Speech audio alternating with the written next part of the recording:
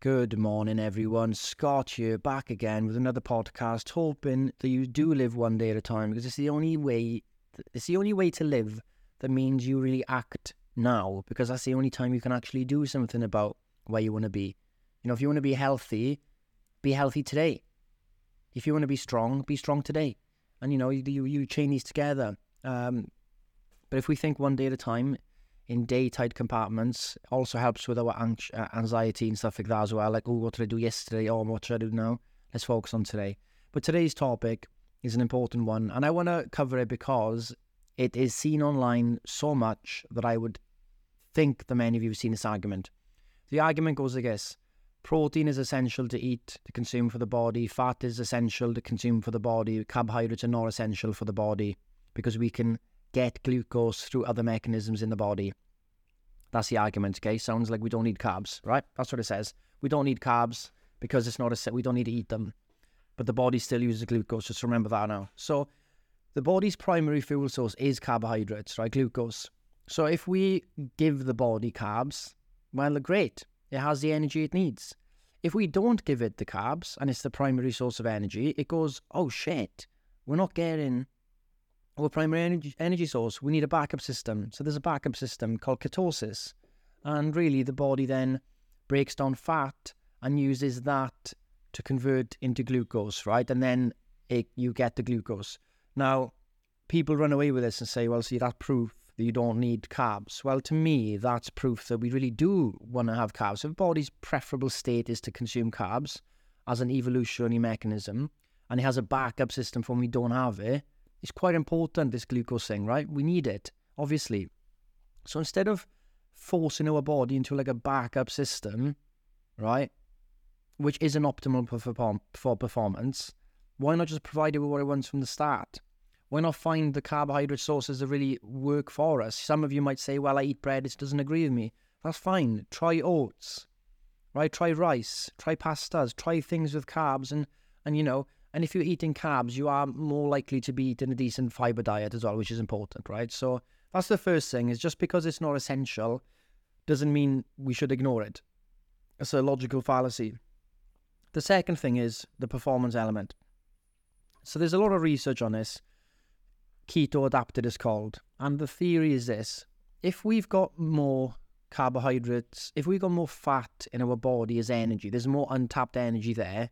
Why don't we tap into that for energy instead of carbs, which we have to consume on a timely manner every day type of thing?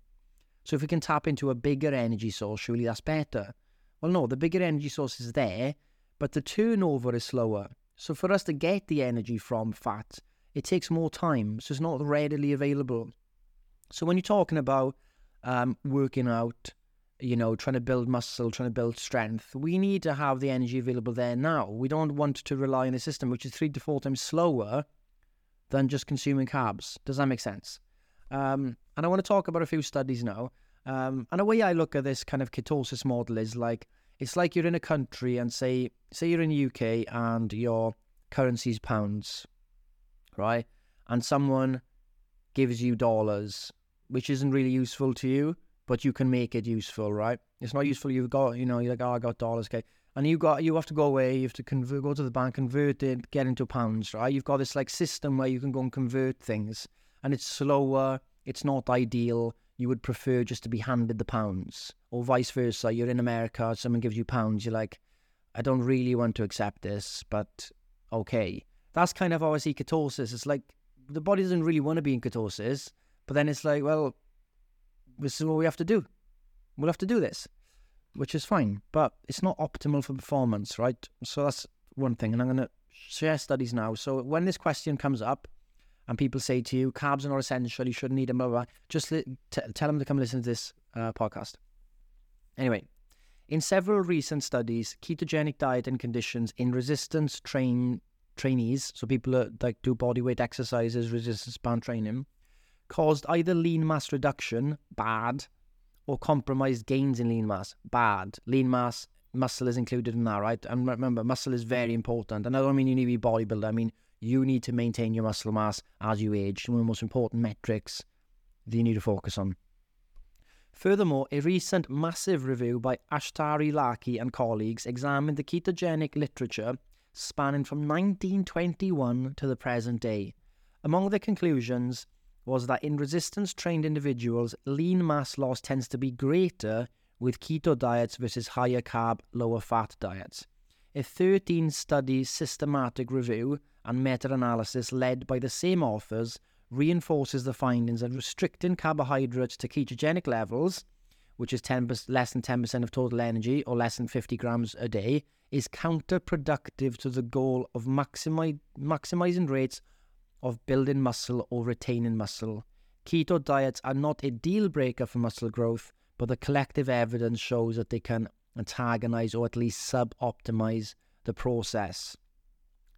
Another meta-analysis by Huntress and colleagues found that T2D, very low carbohydrate diets, less than 50 grams a day, were difficult to stick to, whereas a more moderately low carbohydrate diet, so about 130 grams a day, was more sustainable.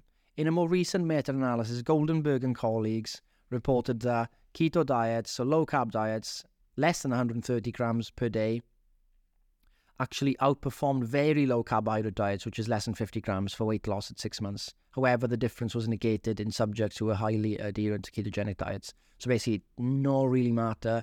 You can go super low, medium, high. There's no difference. So why would you go through the pain of going too low on carbs? Because it's horrendous. However, keto adaptation has been shown to impair high-intensity exercise performance. This is a big problem since endurance events are typically a mix of intensities, not a constant linear pace.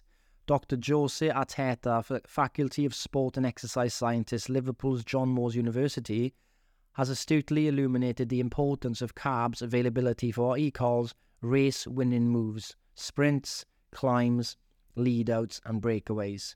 The ability to best execute these moves separates the winners from other competitors.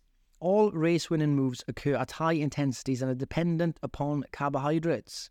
Perhaps the biggest knock against keto adaptation are the 3 recent, well-controlled studies by Burke and colleagues.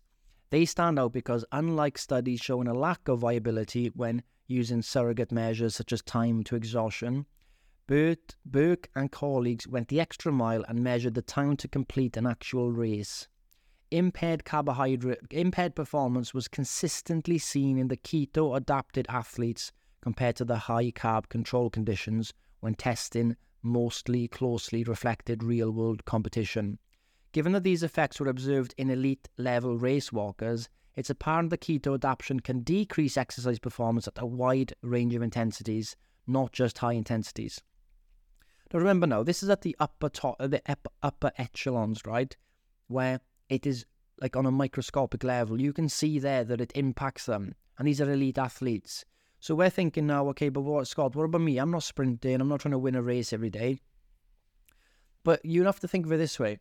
I want to be prepared each day. I want to give my body the best core, the best kind of base to go from. And if I do need to sprint away from danger, or if I do need to utilize my brain as much, I need to be kind of alert, or I do need to maybe feel like I can go and do exercise or go for a walk and have that kind of strong core of motivation because I feel ready, that tells me that carbs are there. Carbs need to be there. You know, I'm not saying you need to overindulge on carbs, but you need them there, right? And carbs are very time sensitive. So like, it's not so much total carbs, really. You can focus on performance. If you want to have a good gym session, right? If you're training at 2 p.m., you really want to make sure that in the morning you have like a small meal, maybe say 8 a.m., say 10 or 10:30, you're kind of topping up with more carbs, banana, some oats maybe. And then just before you do a big workout, you can have some glucose through a Lucozade drink or whatever. And then you're ready, you're primed for a good workout, you know? The difference, guys, I can't tell you. The difference is so big that it's quite shocking, actually, that, you know, when you're trying to lose weight, which most of you listening probably are, the chances of you being optimized carb-wise is probably slim. You still get carbs in, you're still decent, but when you actually optimize for a big workout, so say once a week you want to go big, you want to go all out, and you do this thing where say you train at 1 or 2 p.m. and you do what I mentioned, you have 2 meals, decent carbs in both, and then you have like glucoside before the workout, you'll notice your strength gains will go up. You'll notice you feel much stronger, right? So there was one research that said the combination of carbs and fluid has been called the largest single determinant of ensuring optimal performance during endurance events, aside from genetic capacity and training. Okay? It's very important at that level. Very important at that level, right? So let's have a look at other research here. 2 more to cover, guys, just so you have full picture of this. It's plausible that the daily dose of maximizing muscle growth would be similar to the amounts that will maximize strength performance. In perhaps the first paper to specifically address the macronutrient needs of a bodybuilders, Lambert and colleagues recommended 5 to 6 grams per kilogram. A more recent review by Slater and Phillips relays survey data where competitive lifters and throwers reported carbohydrate intakes of 3 to 5 grams per kilogram of body weight. While bodybuilders reported 4 to 7 per day, a systematic review reports that the average intake of competitive bodybuilders in the off-season is 5.3 per kilogram. A recent position stands on the ISSN maintains its recommendation for 5 to 8 grams per kg per day for moderate volumes of intense training and strength athletes. Okay, so 3 to 8 grams of 3. So just to be clear, if you weigh 65 kilograms and say that the range is 3 to 8, you can start on 3. So 65 times 3, 195 grams of carbs a day is what you kind of want to be aiming for as a minimum if you want to be peaking performance. You don't have to necessarily worry about this if your goal is fat loss and you want to focus on that right now. And you just want to be aware though that like the foods you eat, and perhaps am I avoiding carbohydrates because I think they're bad, and maybe that's what you need to remove. So you want to eat your fruits and you want to eat your veggies and you want to have like your pastas and your rice and your whole grains and your oats or whatever, right? You don't want to eliminate those because you think, oh, they're bad for me. Hit your calories and protein and have a look at your food and see where you're going with that. But this is just to kind of tell you that there is so much research that shows just because carbs aren't essential, and this is the argument every carnivore and keto person uses, and it's their only argument, and it falls short quite far. It's like, okay, it's not essential, but the body has a backup system for when it doesn't have it. So in my mind, it kind of is really important, but the body has got a backup system for it can't do it. Like it's still important, still very important. So yeah, that's the argument. And the reason I say it is because you're going to hear a lot about this in your journey. You're going to read about paleo, you're going to read about carnivore, you're going to read about all of these things, right? And it has to come back to this. If you want to be bullshit proof in this world of health and fitness, if you want to ignore the noise, first of all, look at what they're aiming at. Is it a goal of just general well-being and fat loss? And just ignore them. Just hit your calories and protein steps. Eat the food you like, right? If it's medical purposes and you don't have that medical thing, then you can ignore it as well. Because I can find a use case for any. Well, you can't have that because of some people have got this medical condition. Yeah, okay. Or you recommend higher protein. But what about people with damaged livers? Well, obviously not aimed at people with damaged livers. They would have their doctor tell them, hey, you've got liver damage, liver problems. Moderate protein diet is probably best for you. High protein diets do not cause liver problems, but if you already have, kidneys, so not liver and kidneys. If you have kidney issues, then there's no problem. But it doesn't cause kidney problems, right? That's the important thing. So you can easily find a medical thing about everything, right? Like, but it can always come back to, you focus on the goal first. And what I'm giving you advice on is this general well-being, fat loss, weight maintenance, and like building a strong foundation. I'm not giving medical advice on if you need to do the keto diet for epilepsy. I'm not telling you to do this diet for your schizophrenia. I'm not doing it. Like, you would have professional advice on that personally, and you don't need someone on Reddit to tell you what to do about that, because you will have that advice, right?